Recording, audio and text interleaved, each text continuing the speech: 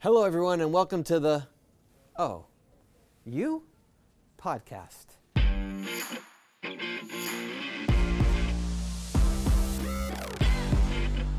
Hello, everyone. Welcome to Oh, You with our very special guest today, Deena Denbo. How are you? Good. Who's a program coordinator in the Department for Community Projects and Partnerships.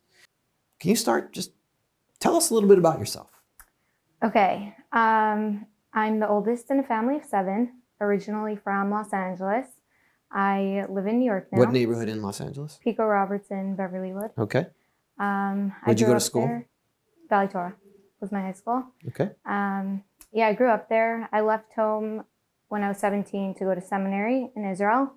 And after that, I stayed in Israel for 5 years. Wow. What did you do for 5 years? So after seminary, I joined the Army. I served for 2 years and 4 months. Where did you serve for 2 years and 4 months? My base was up north. Obviously, I traveled a lot also for different missions, but primarily up north, and I was a drill sergeant for trainees. Wow. Yeah. Ken hamifakedet. Ken. Right? That's what a lot of people said to you. Yeah. I started off as a mifakedet, and then over the year, I moved up ranks, and I stayed in Israel also after my Army service until COVID, and then moved back home. Okay. And now I'm here. Well, home is still there probably, yes. Right? Did you make Aliyah?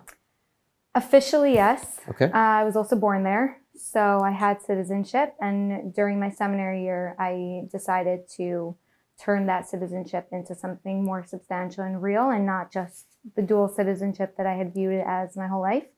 So I did make official Aliyah when I joined the Army. So Denbo is an Israeli name? No, my dad was a student at Aish Torah. Okay. When my parents got married, and my mom's originally from Montreal, but she met my dad in Israel. So, what's her maiden name? Menses. I don't know them. I'm also from Montreal. My grandfather was an artist. I don't know if most of his art was not in Montreal, but okay. He was an artist, and she lived there until she went to seminary. So amazing. Yeah. What seminary did you go to? Be'er Miriam in Harnof. So how do a lot of people go from Be'er Miriam to the Israeli Army? No. Can you explain how that happened? Yeah. So I guess I'm a very stubborn person. I did say since I was a kid that my dream was to join the Army and serve in Israel. Why did you think that? To join the Army? Yeah. Because of the time I spent in Israel, I think it was very powerful to see the soldiers protecting us. My dad ran a Kiruv program every summer in Israel. So when my family was there, it was the culture, seeing them walking around the streets. I didn't think I would actually go through with it. But during my seminary year, the Harnof massacre took place. And it was very close to home for me. Yep. It was close to my seminary. My seminary was on lockdown. My grandparents lived in Harnof at the time. And I just thought to myself, I could either go the rest of my life asking, what if? Maybe I should have gone. What if I did go? Or I could join. And I was young at the time. I had just turned 18. Or I could go, and it could be either the 2 best years or the 2 worst years of my life. And it was the 2 most life-changing years of my life. How did your life change? Well, I wasn't religious when I was in the Army. I was someone who really struggled with connecting, finding purpose. I was also very reckless. I like to live on the edge. And the Army gave me meaning. It gave me a sense of community, responsibility.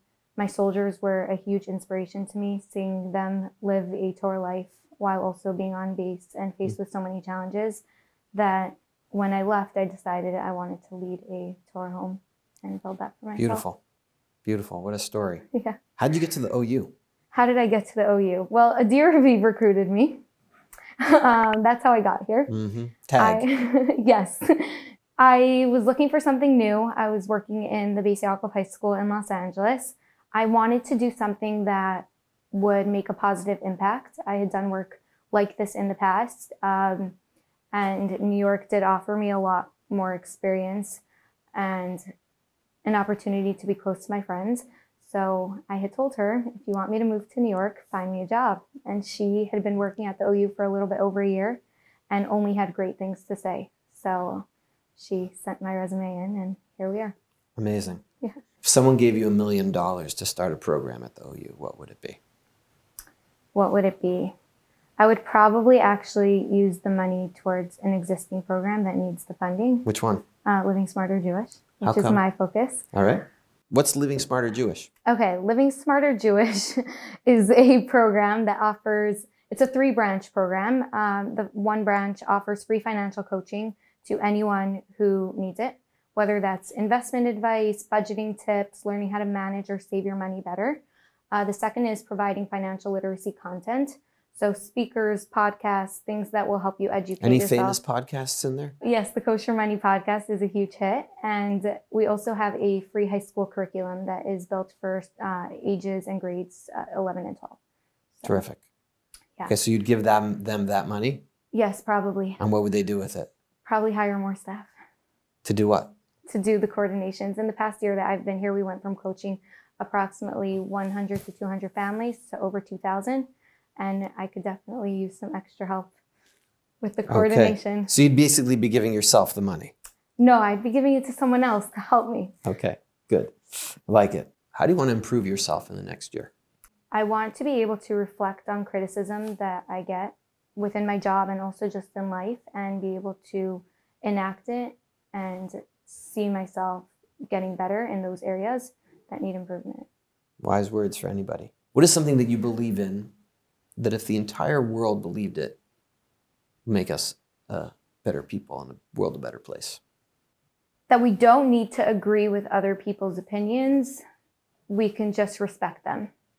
And I think that especially nowadays, if we all had that mindset, we'd be in a better place. You miss Israel?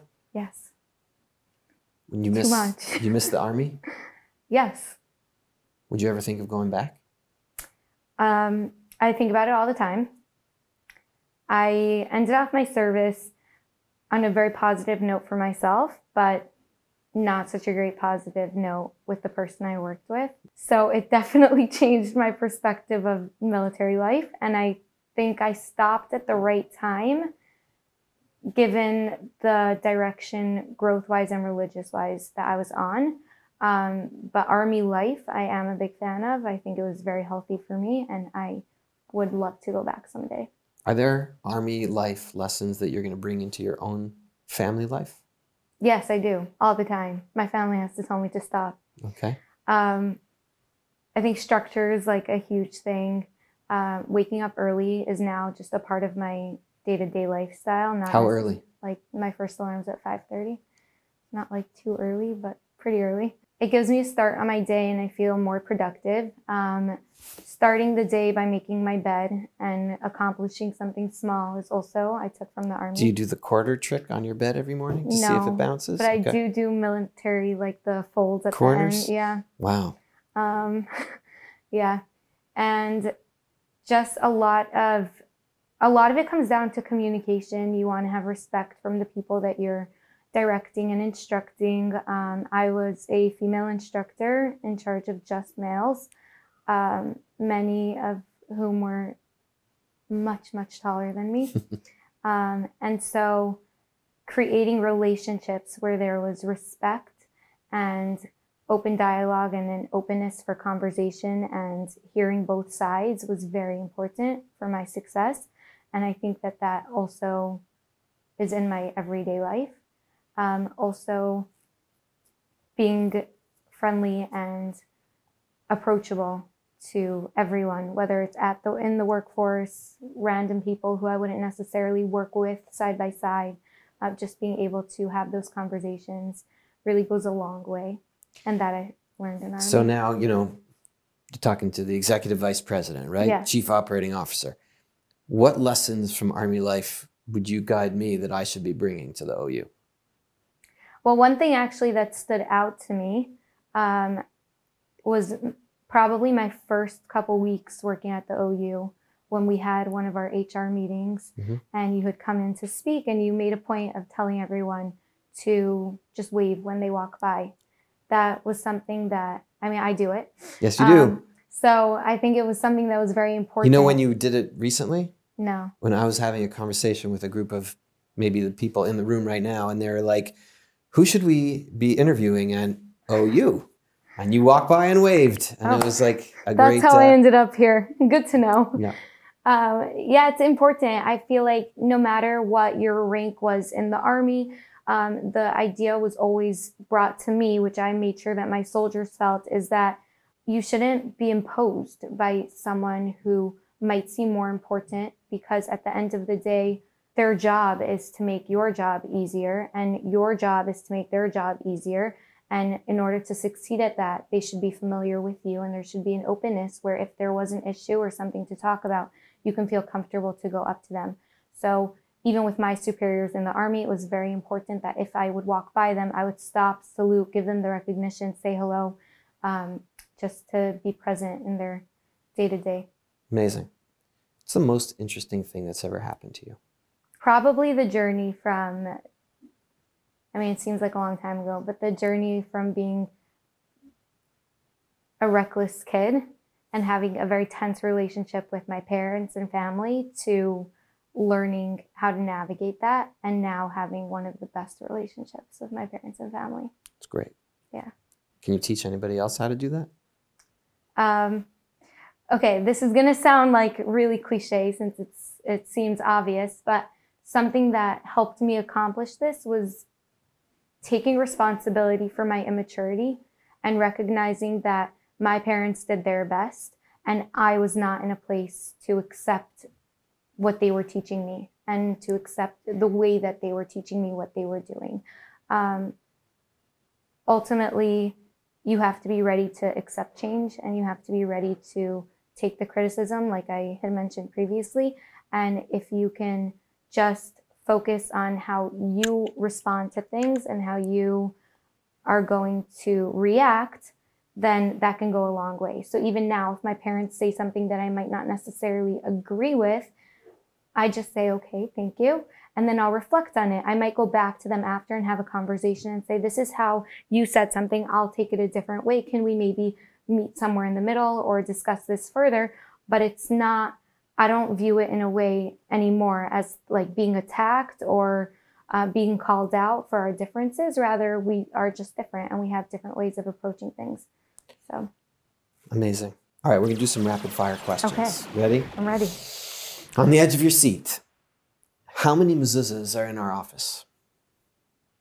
Ooh. How many doorways are even in? I don't think there's that many doorways. Maybe 50. Why does a round pizza come in a square box? Who came up with these questions?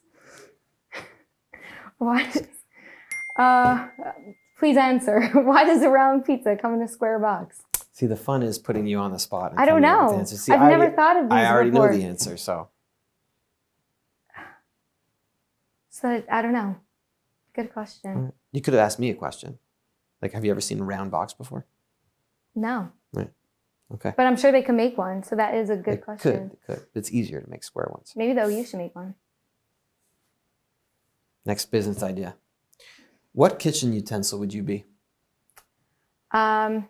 Probably a mixer, because I like to be productive and get things done, but I also really make a mess. And I feel like anytime I've used a mixer, it hasn't ended well.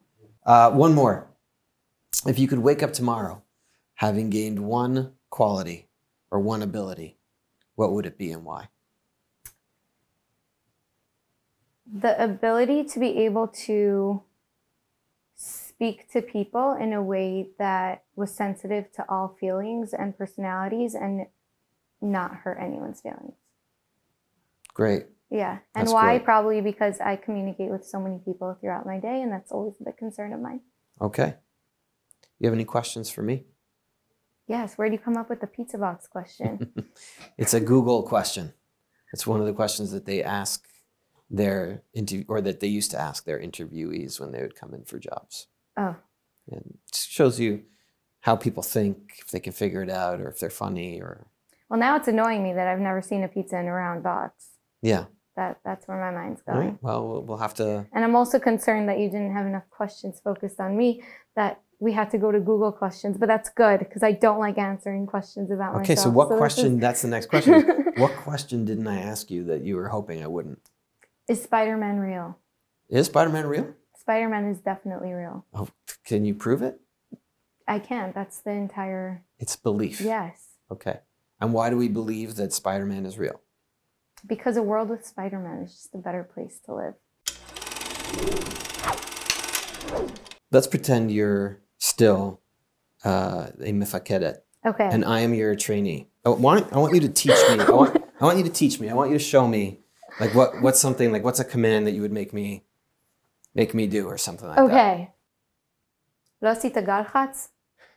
Am I supposed to speak in Hebrew? Should I No, act it's fine. out the Just part? translate. Yeah. Okay. I didn't. לא עשית גלחץ הבוקר? You didn't polish your shoes this morning? לא המפקדת. No, ma'am.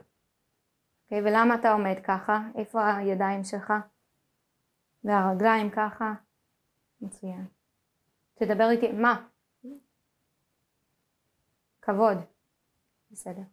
תרגע, אתה יכול לשבת. But you didn't scream. You never scream? No. Someone asked me at the OU a few weeks ago how often I yelled at my soldiers. And in truth, I didn't yell at them often. Like I said, a huge part of it was earning the respect and speaking to them as individuals as opposed to just soldiers. And I did find that I was more intimidating when I spoke quietly and when they had to be quiet. Yeah, I was a little scared over there. And yelling was more of like, if they were being punished, if we were doing an exercise, if we were doing a drill, then at that point I would probably raise my voice. I was speaking to 60 soldiers and I'm a really short individual. And I did stand far away from them on purpose to appear taller. So sometimes I had to project my voice, but overall I did try to speak quietly and command the room that way. Amazing. What bracha would you give the OU going forward? The bracha that I would give to the OU is from my day-to-day work here, I have seen the powerful impact that we have on Jewish life and communities throughout the world, and how much we touch each family, whether it seems like something small or something large, and the appreciation that people have for what we do. And I would give the OU a bracha that they could continue to inspire and reach communities throughout the world to make a difference. And if it's not recognized by people, then at least we should know the impact that we're having on these families and individuals, and that should inspire us to keep going back and doing more work. Amen.